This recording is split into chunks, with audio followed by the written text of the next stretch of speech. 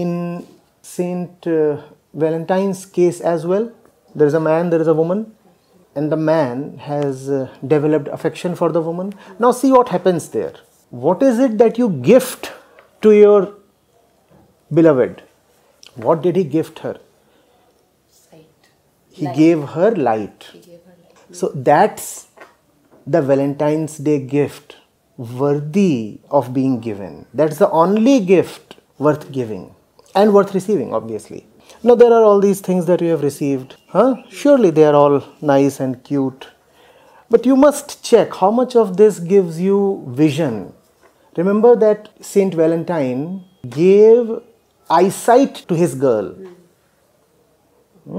Is this giving you eyesight and vision? If yes, wonderful. If no, then you need to take all this a little casually.